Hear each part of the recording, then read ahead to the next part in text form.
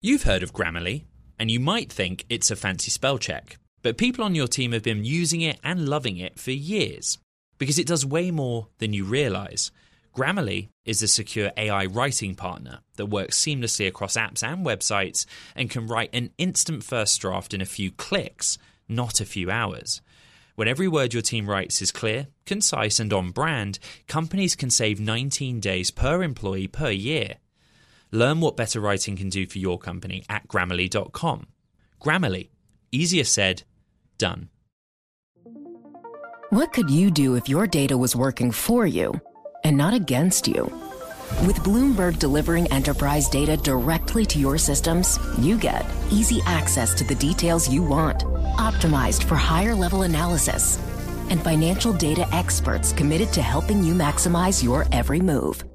Our data is made for more, so you can show the world what you're made of. Visit Bloomberg.com/enterprise data to learn more.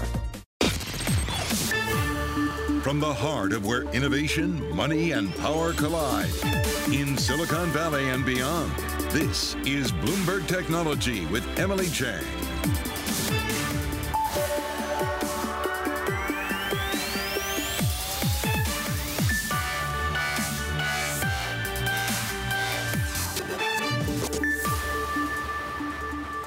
Chang and Cupertino, and this is Bloomberg Technology. We are live from Apple's campus, where the company just unveiled its next generation of devices, the upgrades to new iPhones, watches, and AirPods, focusing on health, safety, and satellite connectivity. And there was one big surprise: the price of the bottom-of-the-line iPhone unchanged, despite the worst inflation in decades. We are going to give you the full download, but first I want to get a look with Apple, bringing Carolina Milanesi of Creative Strategies, who's here with me at Apple headquarters inside the Steve Jobs Theater for the first time in a few years. Absolutely. Actually. How significant do you think these upgrades are? And key, are people going to buy these new devices with inflation higher than, it's been in 40 years? I think it's been interesting to see that the focus today has been on real pain points that consumers have, and also hit on the key drivers that you see consumer talk more and more about, which is battery life, is a better display, is a better camera with low light conditions. You saw that, and you saw how Tim Cook opened the event today, talking about the value of each product and then the magic that the three products that we're here for today bring together. And I think that's what you have when you're thinking about upgrading. You might have one of these products that are older than another, and you want to get into that cycle so that you can take better advantage of the new features, but also feel that magic that Cook was talking about. Well, I wonder if the most significant announcement was the price of that, lowest tier, iPhone 14, and it being the same as the iPhone 13 was last year.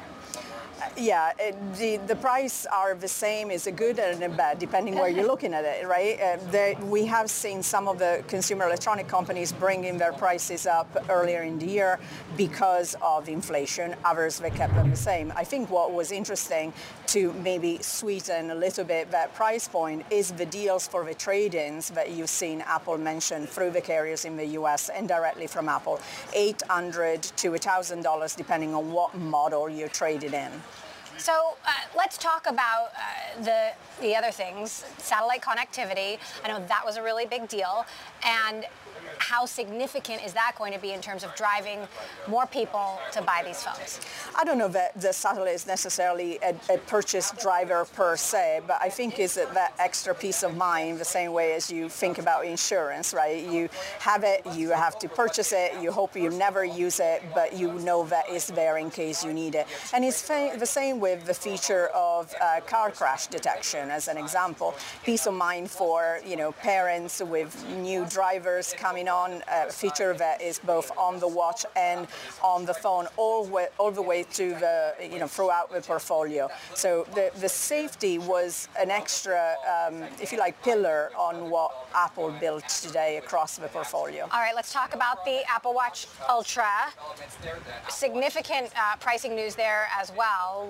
Very much undercutting Garmin at the high end of the market. They called this watch your dive computer. It can go 40 meters below the surface surface of the ocean. I mean, it seems pretty cool, but how big a market is there for a niche, rugged smartwatch? The reality is that you have the core people that would have bought a Garmin, and then you have the wannabe, and the market for the wannabe, the ones that wish they could do an Ironman, but they can't, it's considerable, right? And I think what was smart about the design is that despite the size that is so large, it's very lightweight. And so, I have a small wrist like you do, and it looks humongous on the wrist, but it's not heavy. So I think they've done a good job in trying from a style perspective to appeal to a broader market, and they could have priced it at $9.99 if they wanted to, but they did not. So what are you looking for in terms of the numbers? I spoke with Tim Cook at the end of earnings last quarter, and he said they do expect revenue to accelerate in the September quarter. Of course, we know that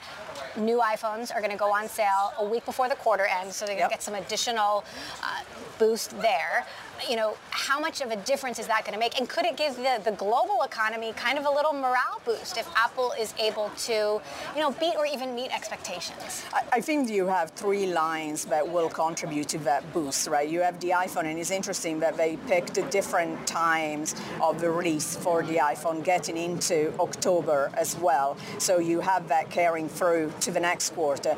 But you also have something like AirPods Pro that at $250 will drive a lot of upgrades. Yeah. So there's a lot of different price point there that will help the bottom line. And as I said, it's the magic of the three coming together. The AirPods were kind of a sleeper hit when they came out, and it's been a long time. A lot of people have been waiting for an upgrade. It was also said today that a lot of people lose their AirPods. Are they going to want to spend $250 on something that is, yes, beloved, but also easy to misplace? Well, I speak from experience. I have a teenager that always loses them, so I feel that pain. They made it easier though to find them today. Fair enough, right? So you can find the case, and you can find each individual AirPod in an easier way. And I think the silly thing of the Memoji engraving speaks also to that popularity, where you have households where you have multiple AirPods that live together, and that will make it easier for the consumer to spot which one is mine. And again, with all of these products we talked about, new chips, faster, clearly, big tech upgrades, even though we might not necessarily see them as consumers. Carolina Milanesi of Creative Strategies, thank you so much. Thank you for having me. For joining us. Good to see you. All right, coming up, Apple seems to have supply chain issues under control. Will that keep up? Through the holiday rush amidst rising global tensions, we will discuss. This is Bloomberg. What if everyone at work were an expert communicator? What if every doc, message and email they wrote was perfectly clear and concise? Inbox numbers would drop, customer satisfaction scores would rise, and everyone would be more productive. That's where Grammarly comes in. Grammarly is a secure AI writing partner that understands your business and can transform it through better communication. Companies that use Grammarly save an average of 19 days per employee per year. That's because with Grammarly's AI, what used to take a few hours only takes a few clicks. Like generating an instant first draft in your company voice, or tailoring a message to your specific audience and goals. And Grammarly's personalized on-brand writing help is built in everywhere your team works, across 500,000 apps and websites. Plus, it's safe, secure, and already IT approved. Join 70,000 teams who trust Grammarly with their words and their data. Learn more at Grammarly.com. Grammarly. Easier said, done. Success is more than the final destination. It's a path you take one step at a time. It's discipline, it's teamwork, and it's the drive and passion inside of us that comes before all recognition. It's what Stifel's been doing for over 130 years. Quietly, yet strategically, Stifel's become one of the fastest growing wealth management and investment banking firms in the country. Our financial advisors go beyond traditional wealth management to provide clients with direct access to one of the industry's largest equity research franchises and a leading middle market investment bank, because success is the drive it takes to keep climbing, the passion to keep investing, the best of each of us made better by the best in all of us. And that is where success meets success. Start your journey at Stifel.com. That's Stifel.com. Stifel Nicholas and Company Incorporated, member SIPC and NYSE.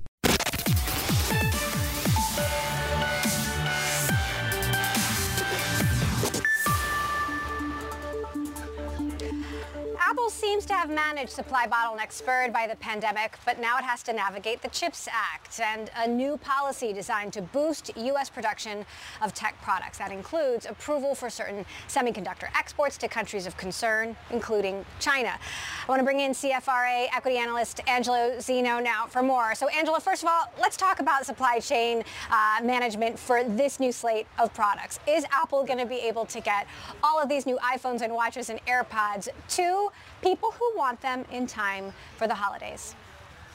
I mean, as far as getting it in time for the holidays, yes, we think so. I think it's interesting that clearly the timing of this event clearly being on September 7th and the actual launch of the phones, right? I mean, you were talking September 16th, I believe, is when shipments start, pretty much a week earlier than we had previously anticipated, to be honest with you. I think that in itself should tell you that they're absolutely managing the supply constraints that, maybe they had to contend with more severely earlier this year in a much better situation. So they should be better positioned here over the next couple of months than others out there. Now, I will say this, as far as these phones are concerned, I mean, it is more supply-driven than demand-driven in terms of expectations for the September quarter. We do expect them to be supply constrained to some extent here over the next couple of weeks. And I think it's really interesting with how they kind of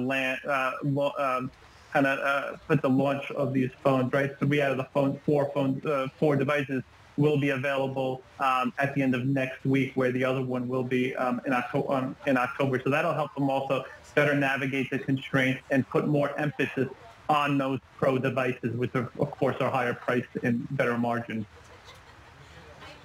So interestingly, when you look at the Apple website and the shipping times, a lot of those times have come down, which is sort of our gauge of, how much trouble are they having, making all of these products and getting them to customers, the iPhone, Mac, iPad, all pretty much coming, when you want them to come. What are the biggest pain points going to be, though, over the next few months? I mean, we've seen various chip companies continuing to struggle as we look at their earnings.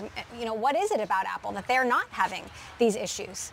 Yeah, so I'd say as far as, issues, I'd say they're in much better position than others out there. And the biggest reason is, they are the largest kind of, purchaser of semiconductor goods out there on kind of a pure play basis, right? I mean, if you take out Samsung, which kind of, utilizes kind of their own their own smartphone demand to kind of feed their own business, that's not necessarily the case here with Apple. Apple kind of outsources all their semiconductor needs out there. So they have significant needs out there. And because of that, they definitely get they're first in line in order to kind of get those goods.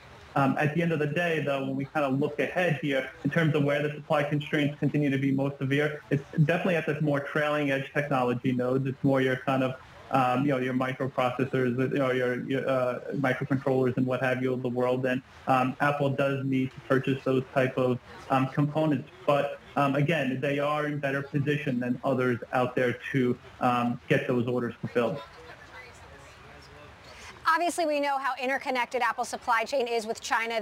They've been trying to diversify that, and it likely won't be so intertwined in years to come, but that's still the case for now. How will rising global tension impact Apple? How will the CHIPS Act come into play? So, I think longer term, clearly Apple does want to further diversify its supply chain, and they clearly are looking to do so. We think kind of their emphasis is absolutely going to be more so in India than other regions of the world, rightfully so, because when you actually think about where the demand upside could potentially come from Apple here over the next decade, I think India is a big reason if you are a bull on Apple, just from the natural wealth effect that will take place in India over the next 10, 20 years.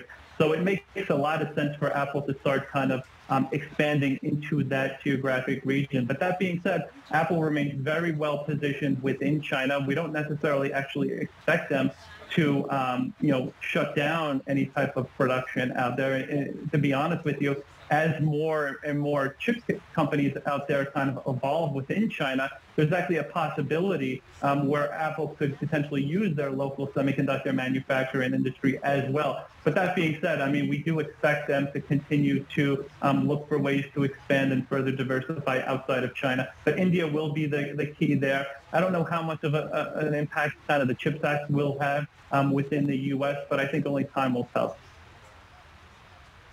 The big question remains how many people are going to upgrade their devices in the middle of a downturn when they're already paying more for everything else. How significant do you think the pricing that we heard today, the Apple Watch Ultra at $799, the new iPhone 14 at $799, the same price it was last year as the iPhone 13, that seems to be pretty significant. Yes, I mean, listen, I actually thought there was a possibility they could have raised the prices on some of those Pro devices, but I'm kind of happy that they didn't, to be honest with you. When we kind of look at Apple here, first off, our forecast for the upcoming cycle here in terms of the iPhone 14 cycle is actually no growth in terms of on the unit side of things. However, we do expect average selling prices to increase about 3%, at least 3%, and that's going to just be the actual improving mix. I mean, clearly they're ditching the Mini out there, adding the 6.7-inch plus device, and then just what they've announced on the Pro side of things relative to what they've done with the two standard devices. I think there's a big enough gap where you could potentially see more consumers kind of gravitate out there more towards the Pro devices, at least for the September quarter and December quarter. We remain very optimistic in terms of units. We're about 2 to 3% above the street. We do get a little bit more concerned on the macro side of things as we go into the March and June quarters and the cycle extends. All right, Angelo Zeno, CFRA, thank you for giving us the big picture view. Appreciate it.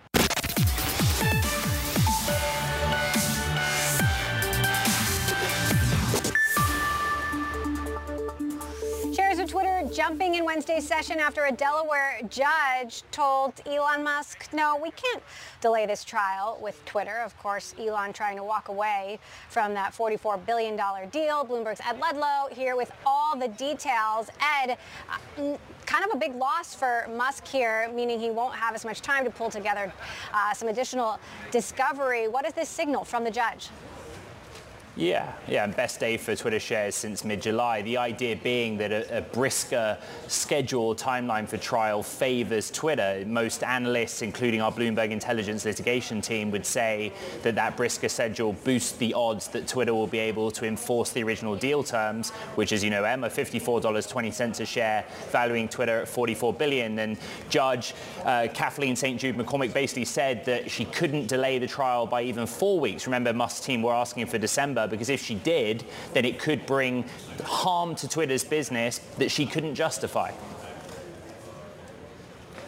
So one win for Elon Musk is that he can use the complaints of this whistleblower, which recently emerged, to an extent. Explain. Yeah, so this is Peter Zatko, who filed a whistleblower complaint on August 23rd, basically saying that Twitter had security deficiencies, making its platform vulnerable to hackers, and in this complaint that he'd been told by a senior Twitter executive that there was a bots issue. That now what the judge is saying is that incrementally the Musk team can go out as part of discovery ahead of trial to include some of that information that was in the August 23rd whistleblower filing in their legal armory, so to speak. But again, it all comes back down to Musk having to prove the same impact, the same legal point that he has had to all along, which is material adverse effect. And again, street analysts, Bloomberg Intelligence litigation analysts see this being in Twitter's favor at this point. All right, Ed Ludlow, thank you. Meantime, on Tuesday night, Alphabet's CEO, Sundar Pichai, defended the company in response to claims that it is anti-competitive. At the Code Conference, he also commented on Google's decision to remove former President Trump's Truth Social app from the App Store. Bloomberg's Alex Barinka was in the room for Pichai's remarks. She joins us now. So, Alex, let's start on the anti-competitive accusations. You know, not a surprise that he defended Alphabet and Google's position there. But what do you make of how he did it?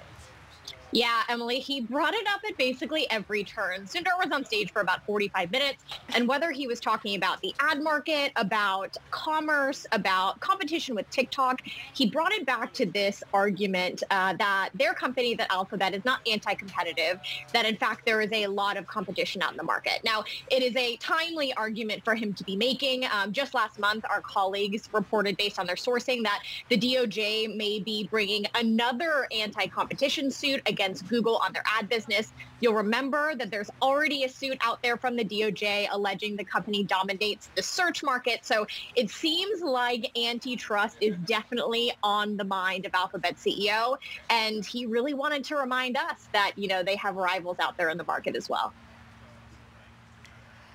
Meantime, he gave some more detail than I think we would expect about their decision to remove Trump's Truth Social app from the Google Play Store. Tell us what he had to say. Yeah, that's right. He pointed to kind of what it's coming down to for removing it right now, which is content moderation.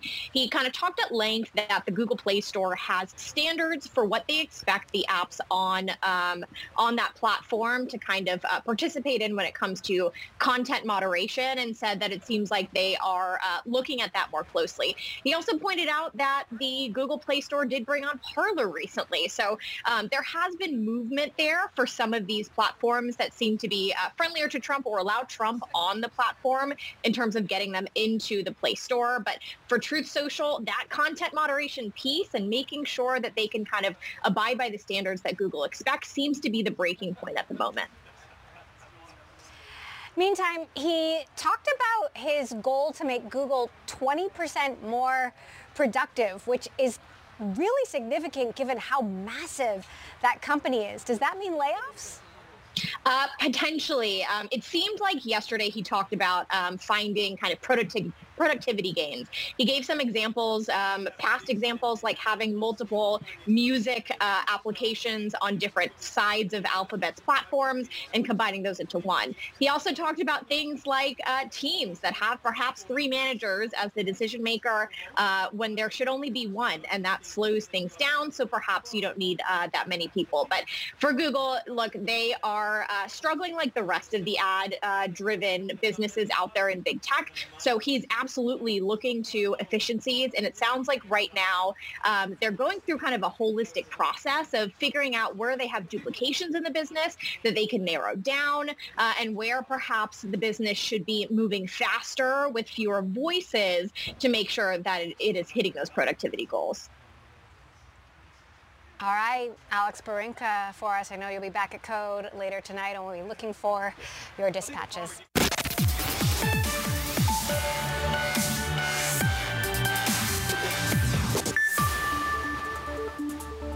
Welcome back to Bloomberg Technology. I'm Emily Cheng in Cupertino, where Apple just unveiled a new line of products. Let's talk about it all with Maribel Lopez, founder and principal analyst of Lopez Research. Good to see you back here. Thanks, in person. I thought it was interesting. They obviously unveiled, a ton of new things today. Some features geared for everyone, and some geared towards more niche users, whether it's, an outdoor enthusiast, or there was also a focus on women's health. What stood out most to you? What I thought was interesting is we're at a real mature state of the market right now. We have to do some things that are definitely for a niche market, like the outdoor enthusiast, but you still want in every release to make sure that there's something for everybody. So we had crash detection in the watch, we had temperature sensors for women's health, we had satellite, which is in all of the iPhone 14 so that anybody can have emergency calling. So it was really that balance of things that were very specific, like you can have a dive computer on your watch. I know, they said that word multiple times, dive computer. I didn't know tracking the two menstrual could cycles. be in the same phrase. I mean, what a range. Let's talk about the everyday. And women are half the population. How compelling are some of these women's health features in terms of convincing a new audience to upgrade? we want this watch to be for everything, right? If you're going to wear this every day, then you want it to really do things that matter in your life. And nothing is more important to women at certain points in their life than being able to understand what's happening with their menstrual cycle. So I think that they really hit a curve that makes sense for a broad percentage of the populace. They also double down on the privacy features there, because obviously we're talking about really personal information. Absolutely. And privacy has been Apple and Tim Cook's big thing. You know, they've continually said, you know, we are doing this better than anyone else. We are protecting you and your data. How important is that in terms of the marketing? I think one of the things that we're seeing is really a bifurcation of those that care about privacy and those that don't. Those that monetize you with your data and those that are saying, hey, this is really about you buying the product and it's your information. And I think no one is excelling at that message better than Apple right now. But Apple is also building out its own advertising business, right? Is there some hypocrisy there? We don't know yet is the short answer, because we don't know exactly what type of data they're going to collect or what they're going to do with it or what the privacy constraints are around it. But it's clear that everybody wants advertising dollars. So let's talk about the outdoor enthusiasts and I mean, first of all, the video was just absolutely amazing, and all the different deserts and snow-covered mountaintops they went to. But how big a driver do you think this will be? I mean, they obviously did undercut the Garmin watch, the high-end Garmin watch, significantly. Absolutely. I look at this very similar to how the Mac was theoretically designed for creatives. The watch is now also an outdoor enthusiast specialty. You don't need a dive computer. You don't need a Garmin watch. If you are a triathlete or anybody, frankly, that just really wanted all-day battery life and to be out there and to know it was going to work, I think they struck a chord. These were complaints that had been in the marketplace, and now they've addressed them. So, let's talk about what this means over the longer term, because, 50% of Apple's revenue now comes from the iPhone, but you're not going to buy an Apple Watch or AirPods if you don't have an iPhone. So Are you seeing Apple becoming even more reliant on the iPhone or still less reliant on the iPhone? I think the world is reliant on smartphones, so that iPhone absolutely has to have features that sell it, because it drags the entire ecosystem with it, and that's not going to change. So what are you looking, when you look out over the holidays and, potentially a very busy quarter, but customers under pressure, they're paying more for gas and groceries and literally everything, though, iPhone's staying at the same price. Thank you, Apple. What do you think this upgrade cycle is really going to look like in a downturn? I think the upgrade cycle is going to be contentious. And people have to make choices between what they're going to buy. In some cases, this is going to be, are you going to have heat or are you going to have an iPhone? But having said that, a smartphone is so critical to what people do in their lives that they'll choose a smartphone over, say, a PC as something. So I think that there's still great opportunity for the fourth quarter to be a great quarter for Apple. All right. Maribel Lopez Research, good to have you back here on the show. Thank you for stopping by. Let you cool off. All right, coming up, we're going to talk a little bit more about those satellites and just how game-changing that new technology can potentially be, the ability to send SOS messages without cell service. Details next. This is Bloomberg. What if everyone at work were an expert communicator? What if every doc, message and email they wrote was perfectly clear and concise? Inbox numbers would drop. Customer satisfaction scores would rise, and everyone would be more productive. That's where Grammarly comes in. Grammarly is a secure AI writing partner that understands your business and can transform it through better communication. Companies that use Grammarly save an average of 19 days per employee per year. That's because with Grammarly's AI, what used to take a few hours only takes a few clicks, like generating an instant first draft in your company voice or tailoring a message to your specific audience and goals. And Grammarly's personalized on-brand writing help is built in everywhere your team works, across 500,000 apps and websites. Plus, it's safe, secure, and already IT approved. Join 70,000 teams who trust Grammarly with their words and their data. Learn more at Grammarly.com. Grammarly. Easier said, done. Success is more than the final destination. It's a path you take one step at a time. It's discipline. It's teamwork. And it's the drive and passion inside of us that comes before all recognition. It's what Stifel's been doing for over 130 years. Quietly, yet strategically, Stifel's become one of the fastest growing wealth management and investment banking firms in the country. Our financial advisors go beyond traditional wealth management to provide clients with direct access to one of the industry's largest equity research franchises and a leading middle market investment bank, because success is the drive it takes to keep climbing, the passion to keep investing, the best of each of us made better by the best in all of us. And that is where success meets success. Start your journey at Stifel.com. That's STIFEL.com. Stifel Nicholas and Company Incorporated, member SIPC and NYSE.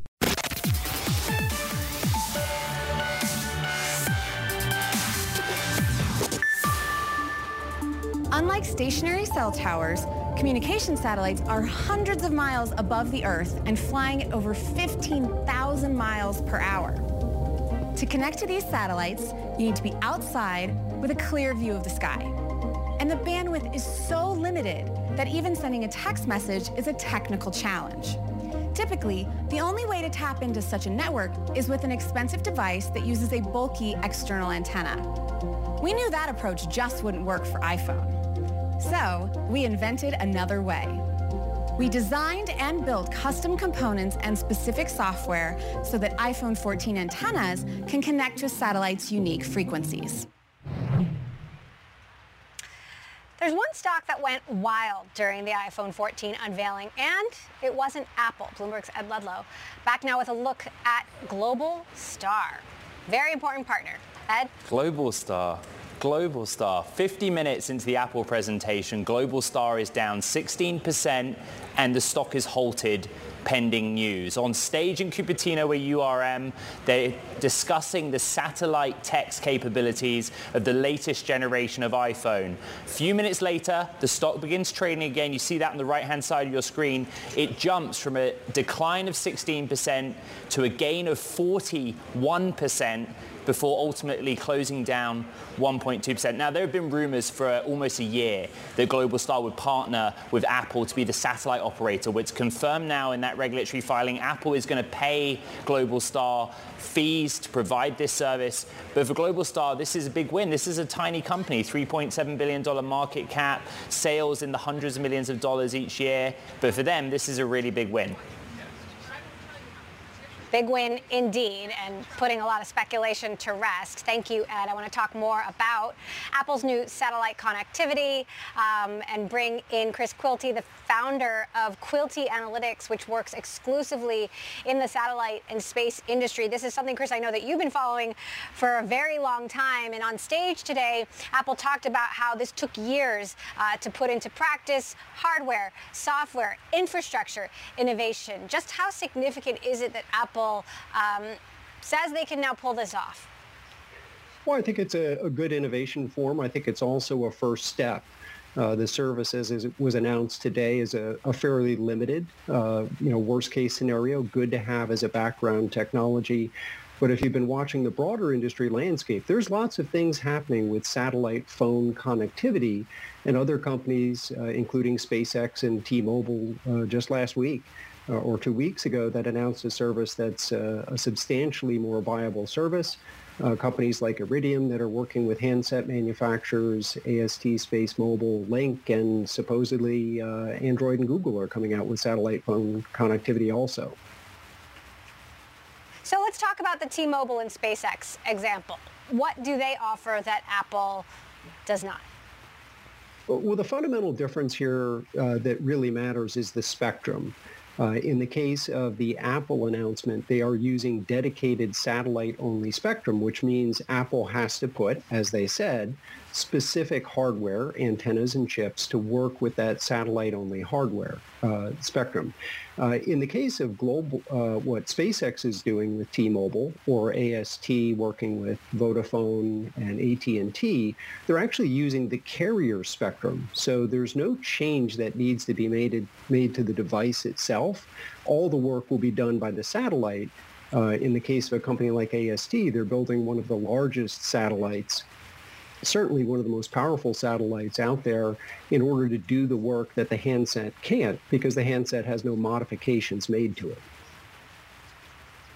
So if this is a good first step, as you say, what do you imagine the second and third step might be?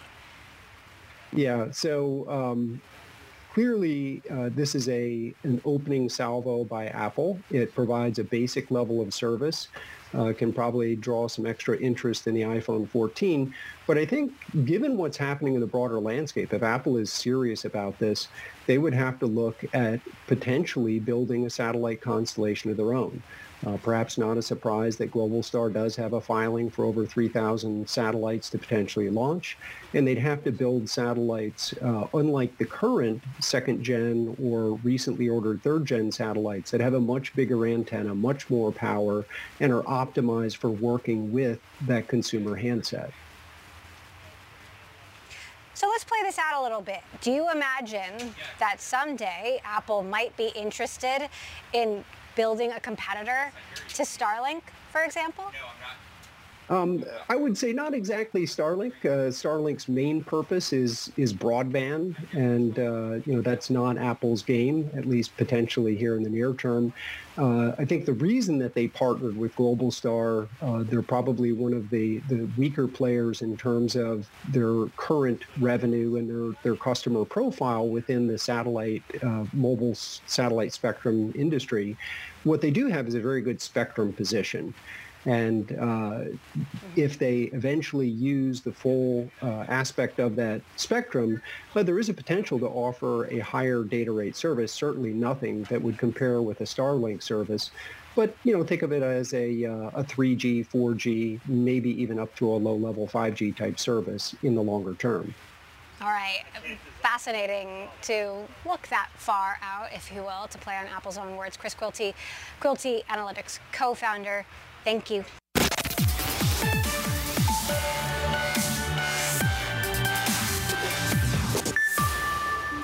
These incredible products each offer so many great capabilities and work seamlessly together in a way that only Apple can deliver. Making products that are so personal. Apple CEO Tim Cook there. Before we go, I want to recap the day's event. I am joined now by Bloomberg's Mark Gurman, our resident Apple expert, and Julie Oscar, Forrester Research Vice President and Principal Analyst there. Good to see you, Julie. Mark, I want to start with you because obviously you previewed so many of the things that we saw today, but there must have been some surprises. What stood out most to you? Leading up to the event, there were a lot of analysts who were expecting iPhone price hikes, particularly on the iPhone 14 Pro and Pro Max line. I had never heard that was happening, so I didn't believe it was happening, and little do we know, they announced it today with no price hikes. Very interesting in light of inflation, price increases you're seeing from Meta, from Samsung, and from other companies. However, there are some inflationary related price increases you're seeing in Europe and India, but if you want an iPhone 14 Pro, it's going to be that same $999. Now, I will note, if you look at the fine print, that some of the carrier deals this year, they're not as aggressive as last year, right? So last year you were able to upgrade from a 12 Pro Max to a 13 Pro Max and get like $50 cash back on top of getting that new phone. This year, that same upgrade from a 13 Pro Max to a 14 Pro Max, it's going to cost most people between $300 and $600. So the carrier deal's not as aggressive. Julie, it's almost a given that every year the price of the iPhone goes up. We get a new one, and the price goes up. What do you make of Apple's play here? Is this genius or not? Well, I think it's a nod to the economic headwinds that we feel like a lot of consumers are facing. So I think it was very smart, not only keeping the prices relatively flat, but you also heard Tim Cook say the word essential a lot. It's essential. It's essential. And it's not only essential, but now it's essential to our health and essential to our safety. So I think it's smart marketing. Mark, when it comes to the technology, as you reported, we're seeing more significant upgrades than we saw last year. But to some people, they might still look at this phone and say, looks like basically the same phone. But, those technological upgrades that go into, a new chip, thinner, faster, longer battery life are so hard to do. Can you talk to us about the significance of the inside changes that we can't see? Sure. I mean, if you're looking at the jump from the 13 to the 14, I'm not talking about the Pro models, I think I can sit here today and safely tell you that there is absolutely no reason for you to upgrade. There's no faster processor. The battery life is about the same. And the camera enhancements going from the 13 to the 14 are not that significant. But when you get to the Pro models, you are seeing major changes, right? That new notch cutout, they really turned something that's an ugly portion of the iPhone into something that quite frankly looks awesome, right? Changing the notch into a softer area where you can see when your Uber's arriving, you could see your music playback. And that technology is something they've spent years developing. The Apple Watch Pro, we first wrote about that about 2 years ago. This thing has been in development probably in some way or another since the original Apple Watch launched 7 years ago. Let's talk about the car crash feature, right? That required them to actually do car crash testing. They showed a video of that. That takes years, right? They need to get this right. That's years of data collection. And the lengths they go to for testing and development in terms of features like that probably go beyond what any other company in the space goes through. Right. I've dropped my phone so many times. How are they going to know that's not a car crash, Julie? Well, you weren't going 60 miles per hour, so there's that. You were probably just standing. But, what do you agree with there, and what would you pick a bone with of what Mark had to say? Yeah, so I think the technological advances are pretty substantial, but I think the thing is, for a lot of consumers, it's subtle. Right. And it's one of those things, if you're just going from a 13 to a 14, you're like, okay, it's a little bit better, but if you're going from like an 11 or a 12 to a 14, you can't really articulate it as a consumer, but at some point you're like, oh my goodness, that's so much better. It's so much brighter. The pictures are so much better. I had no idea. So there's a lot of things I think that are just subtle. I think a lot of the other things they added sensors, right? So when you add sensors, you get more data, you get more precise data. They can model more activities. Like my favorite, as I told you, is being able to track my kick sets in the pool, right? They can do that with these kinds of sensors. There's other really subtle things about managing the battery, like dimming the phone. The transparency, the spatial audio. There's a lot of things that are just really subtle, I think, that are hard to communicate to consumers, but when consumers experience it, they just have a wow effect. What's your sense of how difficult supply chain issues are going to be to manage over the next 6 months? I would say not being an expert in the supply chain, it seems to be impacting the world economy, but somehow Apple seems to be doing okay. And Mark, you would agree with that, right? I mean, when you look at the lead times on these various products, they're not that bad. Yeah, so far on the Apple Watch Ultra, what we're seeing is only one of the 3 variations is already shipping at the end of October, whereas you still get first day, September 23rd availability for 2 of the bands. Now, the impact seems to be on the bands themselves, not the Watch Ultra. So if you're trying to get a Watch Ultra on launch day, my recommendation for you would buy any band combination just to get that watch and then worry about buying the band you want later. So clearly in terms of the production process for those bands, trying to figure out which bands are going to be more popular, that's going to be tougher for Apple. Also, the Watch Ultra is one SKU, right? One color, one finish, one screen size, right? Much less complex to produce when you have fewer SKUs. So I think they're going to be okay on that. I also think they're going to be just fine on iPhone production.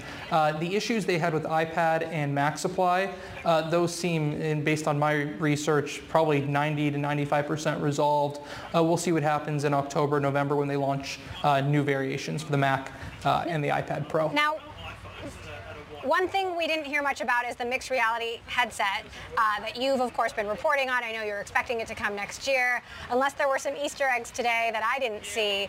Did you hear anything, Mark, that gave you more clues as to what this headset will look like? No Easter eggs today. I know in Power On we wrote the other day there would be no reveal of this mixed reality headset. I'm not expecting them to announce that until next year, and I think 2023 and 2024 will be the year of AR and VR for Apple. No new augmented reality features on the iPhone, nothing AR related to the watch. There are some new transparency modes and some cool new audio features for the AirPods Pro 2 announced today. It's plausible that some of that functionality will make their way into the speaker system on the Reality Pro, which is, I believe, will be the name of the headset next year. But I think we're still a few months away before seeing that headset come to fruition. And what about the M word, Julie, the metaverse? What's Apple's play going to be? Do they need one. Well, there is no metaverse, so Apple's not late yet. No, I think, more seriously, I think Apple's really good at timing the market, and what we're seeing now are some metaverse precursors, which means we've got some luxury brands selling you a Gucci purse for your avatar in Roblox, which is probably something more that your children play, right? So there's some things like... I prefer a real Gucci at this point, but... A real Gucci at this point?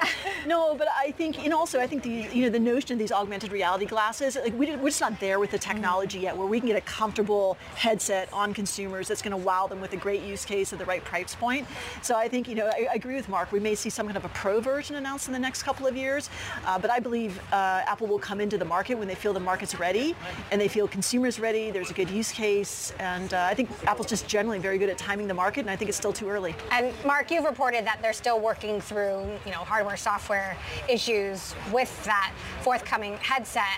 I want to end with you on comments that Tim Cook made to me around the last earnings call, which aligned with your reporting that Apple is going to be spending through the downturn. That's something that they've always done. He feels like it's made them stronger on the other side, but also that they're going to be deliberate about that spending. Do you have any sense of where Apple will pull back and not quickly? Yeah, I think that you're seeing budget cuts across the company. I don't think you're seeing that happen to core areas. I think that they have enough people to launch the products they want to launch. I think you're going to see a slowdown in hiring. In fact, they are doing a slowdown in hiring. It's very difficult right now to get hiring approval at Apple. You're going to see them spend probably about the same on research and development for the next year or so, so just no growth there. Okay. But I'm not alarmed about the company's prospects because of this. All right. Bloomberg's Mark Gurman, Julie Osk of Forrester Research. Thank you both. Couldn't think of a better way to end the show. And thank you all for watching this special edition of Bloomberg Technology from Apple headquarters in Cupertino. Thursday, we've got a fun show coming up. Golden State Warriors, Andre Iguodala will be with us. If you're an Iggy fan, you don't want to miss it. This is Bloomberg. Collaborate for a greener future at the Bloomberg Green Festival, a groundbreaking celebration of the thinkers, doers, and innovators leading the way. From design and culture to technology, science, and entertainment. Hear from inspirational speakers and immerse yourself in climate solutions. July 10th through 13th in Seattle. Title sponsor, Amazon. Official airline, Alaska Airlines. Get 20% off using promo code radio20 at BloombergLive.com/Green Festival.